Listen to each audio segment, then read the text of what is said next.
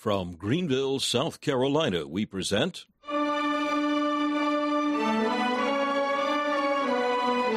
Let the Bible Speak.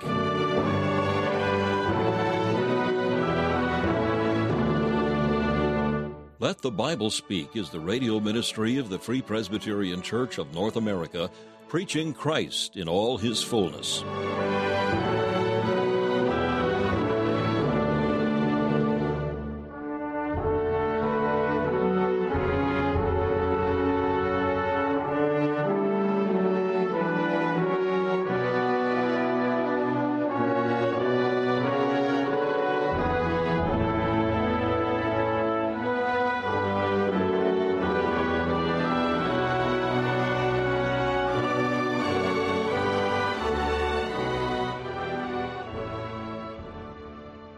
Welcome once again to Let the Bible Speak. Today we continue a series of studies in Paul's epistle to the Romans, messages preached by Dr. Alan Cairns, founder of the Let the Bible Speak radio ministries. We'll hear from Dr. Cairns in just a few minutes. First of all, we invite you to enjoy this devotional thought from the pen of the great 19th century English preacher Charles Haddon Spurgeon, as found in his collection called Morning and Evening. This morning's text comes from the Song of Solomon, chapter 1 and verse 2. Let him kiss me with the kisses of his mouth. For several days we have been dwelling upon the Saviour's passion, and for some little time to come we shall linger there. In beginning a new month, let us seek the same desires after our Lord as those which glowed in the heart of the elect spouse. See how she leaps at once to him. There are no prefatory words. She does not even mention his name. She is in the heart of her theme at once, for she speaks of him who was the only him in the world to her. How bold is her love! It was much condescension which permitted the weeping penitent to anoint his feet with spikenard. It was rich love which allowed the gentle Mary to sit at his feet and learn of him. But here love, strong, fervent love, aspires to higher tokens of regard and closer signs of fellowship. Esther trembled in the presence of Ahasuerus, but the spouse in joyful liberty of perfect love knows no fear. If we have received the same free spirit, we also may ask the like. By kisses we suppose to be intended those varied manifestations of affection by which the believer is made to enjoy the love of Jesus. The kiss of reconciliation we enjoyed at our conversion, and it was sweet as honey dropping from the comb. The kiss of acceptance is still warm on our brow, as we know that he hath accepted our persons and our works through rich grace. The kiss of daily present communion is that which we pant after, to be repeated day after day, till it is changed into the kiss of reception, which removes the soul from earth, and the kiss of consummation, which fills it with the joy of heaven. Faith is our walk, but fellowship sensibly felt is our rest. Faith is the road, but communion with Jesus is the well from which the pilgrim drinks. O lover of our souls, be not strange to us. Let the lips of thy blessing meet the lips of our asking. Let the lips of thy fullness touch the lips of our need, and straightway the kiss will be effected.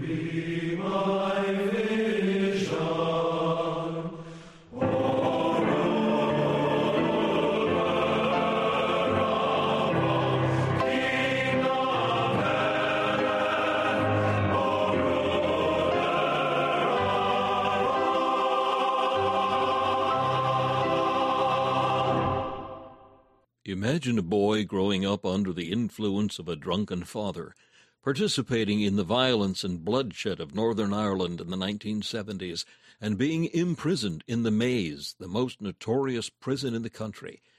Yet, by the grace of God and the influence of caring loved ones, this young man's life was transformed by the power of the gospel of Jesus Christ.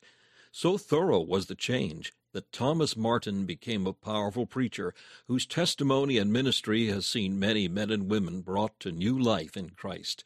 Thomas Martin's story of the miracle of God's saving grace has been set down in a book entitled Out of the Maze, written by Noel Davidson, and Let the Bible Speak is happy to make copies of this encouraging and heartwarming book available free of charge to all who request it. For a free copy of Out of the Maze, simply email info@faithfpc.org. That's info@faithfpc.org. If you wish, you may call us at 864-244-2408. That's 864-244-2408. If you prefer regular mail, simply write Let the Bible Speak, 1207 Haywood Road, Greenville, South Carolina, 29615. That's Let the Bible Speak, 1207 Haywood Road, Greenville, South Carolina, 29615. Just ask for your copy of Out of the Maze, and we'll be happy to provide it. But don't delay. The supply of this book is very limited.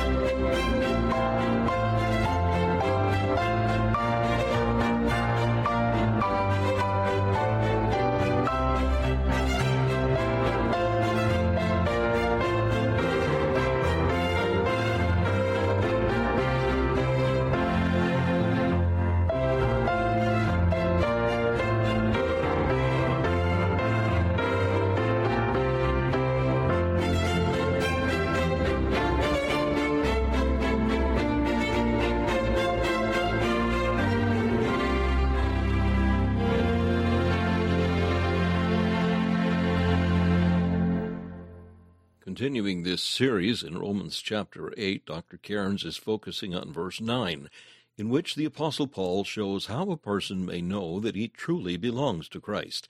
The text reveals that salvation is the work of the triune God. It contains references to all three persons of the Holy Trinity, and each has a role in the salvation of a soul. The Father planned salvation, the Son purchased it, and the Holy Spirit applies it. Then we see that this work of God produces a glorious deliverance for God's people, delivering the repentant sinner from a state of condemnation and alienation into a standing of acceptance before God. Now, Dr. Cairns continues this message called Total Transformation. Sinners are not sick, simply. They're dead. Dead in trespasses and in sin. Sinners are not just mostly evil or balanced between good and evil. Toward God, they are utterly, completely, and irreversibly depraved. And that corruption touches every part of their being. And especially, it's corrupted the will. So look at the state of sinners. Read Ephesians 2 again. Dead in trespasses and in sin, wherein in time past you walked according to the course of this world, according to the prince of the power of the air, the spirit who is now energizing in the children of disobedience. It's a bleak and black and terrible picture. And if there were no but God, there would be no gospel story. How hard is the work of salvation? It's a work that cannot be done by sinners for themselves. It's a work that cannot be done by the church for sinners. I get sick looking at dressed up clowns. They're better off in a circus than a church, with their copes and their mitres, and they're sprinkling holy water and they're shaking some incense around the place, and they tell the people they're conveying grace, and their lies, they're conveying nothing. Nothing. Salvation is a hard and difficult work. It cannot be accomplished by the energy of man, whether in the church or out of the church. It is not conveyed by the hands of a pope, a priest, a bishop, or a pastor. It's not self-generated. It's not church-generated. It's not sacrament-generated. It is the work of God. Salvation is of the Lord. It is a difficult thing. Only the wisdom of God could devise the plan of salvation. Only the power of God could effect the plan. Only the resources of God were great enough to pay the price. It's a divine work. How hard must be the work of salvation. Woe be to the man, then, who imagines that he will save himself. Woe be to the poor fool who is going through life deluded, and saying, when I get to the pearly gates, I'm going to say this to God, and I'm going to say something else to God. Poor fools, the Bible tells me, when they stand before God, they be speechless. Salvation is so difficult, only God can do it. Only God can do it. That's why I believe in what theologians call irresistible grace. By irresistible grace is simply meant that in the act of regenerating a soul, God does a miracle where he brings the dead to life, where he communicates life by his own sovereign power. And there's not a power in hell or earth can stand in the way of the miraculous working of God the Holy Spirit. And when he does that work, the result is faith and repentance in the heart of its recipient. God does the work. How holy a work must be this work of salvation. The work of salvation, yes, it is a work of God's love. It is a work that displays the infinite mercy and goodness and kindness of our God. But remember, he says, I am the high and the lofty one who inhabiteth eternity, whose name is holy. And the work of salvation must satisfy the infinite holiness and absolute justice of God. Sin produces death. Sin wreaks havoc, and it brings the curse. Sin is not dismissed with some gesture. God says, take it away. Sin is paid for. Justice is satisfied. That's why only God can do it. How holy is this work? You come to the center cross at Calvary, and there in that awful darkness there's a work taking place that no archangel even can adequately describe, where the Son of God bears his breast to divine justice, and the sword of God's judgment plunges into his soul, where the Lord Jesus Christ takes upon himself all the sins of all his believing people, all the guilt, all the curse, all the condemnation. He takes the law of God in its full fury, the justice of God with all its demands, and he meets them every one. How holy is the work of God's salvation. How harmonious a work it must be. I've said it's the work of the Holy Trinity. And here's a big, big theological area that I'm only skating thinly or lightly over tonight. There are no tensions between the work of the Father and of the Son and of the Holy Spirit. There's no disagreement in the Godhead. That should go without saying. There's a great harmony here. What the Father planned, the Son purchased. And what the Son purchased, the Spirit applies. The plan and the purchase and the power, they're all exercised with the same purpose in mind and with the same people in mind. And that's what guarantees the absolute success of the atoning work of Jesus Christ. The Father planned it. The Son purchased it.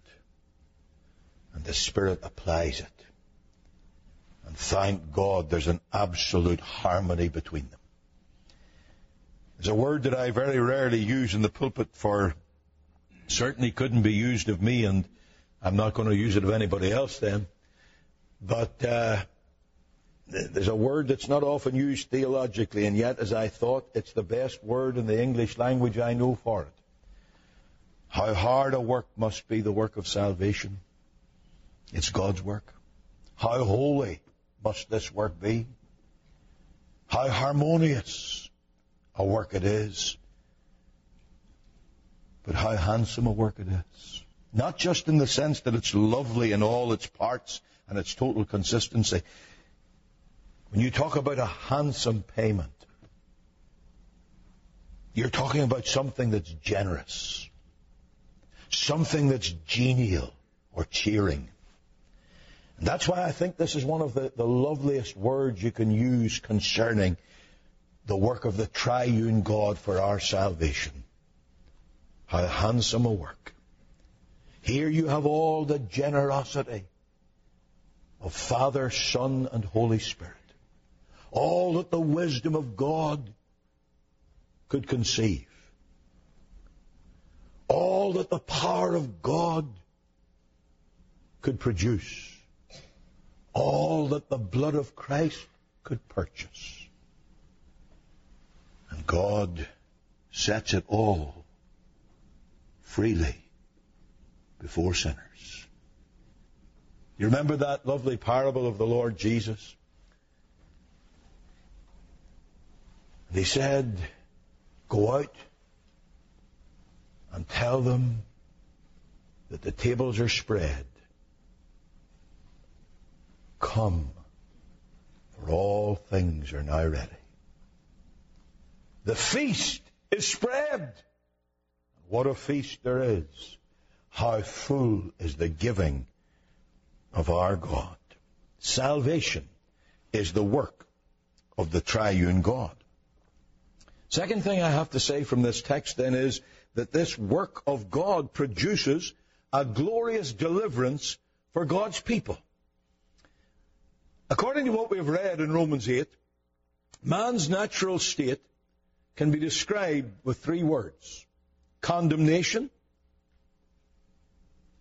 domination by sin, self, and Satan, and alienation. Those are three words that sum up man's natural state: condemnation, domination, alienation. And the Lord has dealt with all three, delivering man who trusts in Christ from all three. First, condemnation, he replaces with acceptance. Look at verse 8, the very end of this last statement. Verse 8, so then they that are in the flesh cannot please God. But you're not in the flesh. Now what's the connection? What's the absolutely clear deduction from this? They that are in the flesh cannot please God, but you're not in the flesh, therefore now you can please God, and you do please God. The teaching here is this, that the believer's person and the believer's works are now pleasing and acceptable to God. There's no more condemnation. He's no longer under condemnation. He's accepted and acceptable. Let's deal with this person. The great text in this connection is Ephesians 1 verse 6, where we're told he hath made us accepted in the beloved. And the beloved is the Lord Jesus Christ. He has made us accepted in his beloved Son. Now the word accepted there means he has graced us. It's not a very often used word as a verb. We don't normally talk about grace as a verb. But that's the force of it. He has graced us. What it means is he has made us objects of his grace and favor. In his beloved Son, he has made us objects of his grace and favor. We are no longer under condemnation. We are no longer under his wrath and curse. Now he says, I have made you in Christ, not because of what you have done, but because of what he has done. I have made you objects of my favor. But notice it's not just in Christ here. In Ephesians, those words, in Christ, in Christ, in Christ, they appear again and again. But it's now in the beloved. He's speaking not only of his Son, but of his Son as the object of his peculiar love. And he's saying, all the love then that I have for my Son, I open up that love to you, and I pour out upon you the very love that my Son commands by his life and by his obedience. That love of complacency, that love of acceptance, I give it to you without you having deserved it, because he deserved it. I accept your person. Now let that sink in. This is what it means to be a Christian. No longer condemned, accepted of God. Not just forgiven, yes, forgiven, but a whole lot more. Embraced in the arms of the Almighty and favored with the very love that he bears to his Son. Accepted. How often has the devil come raking up your past?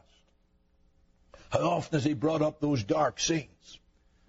How often has he told you you're just a thing? Not even worthy to be a person. You're just a thing. You're vile. You're rotten. You're worthless.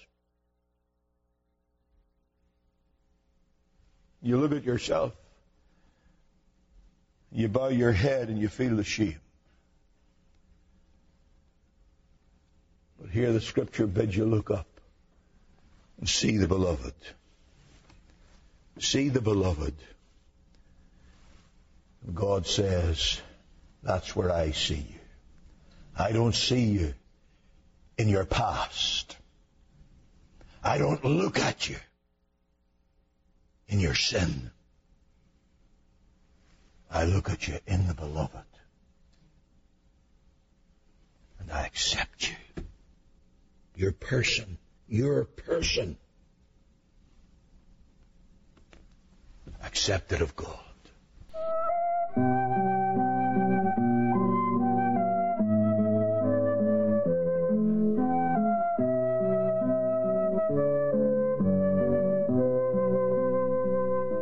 You've been listening to Let the Bible Speak, the radio ministry of the Free Presbyterian Church of North America. We hope you've enjoyed and benefited from today's program. We are here as your servants for Christ's sake. If we can be of any further help to you in the things of the Lord, we invite you to contact us.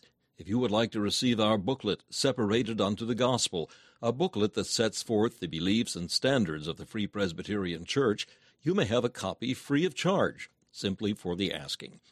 Our mailing address is Let the Bible Speak, 1207 Haywood Road, Greenville, South Carolina, 29615. That's Let the Bible Speak, 1207 Haywood Road, Greenville, South Carolina, 29615. Our email address is info@faithfpc.org. That's info@faithfpc.org. If you would like to learn more about the Free Presbyterian Church of North America, we invite you to visit our website, www.fpcna.org. That's www.fpcna.org. This is Charles Kelsch saying thank you for listening and inviting you to join us again as we Let the Bible Speak.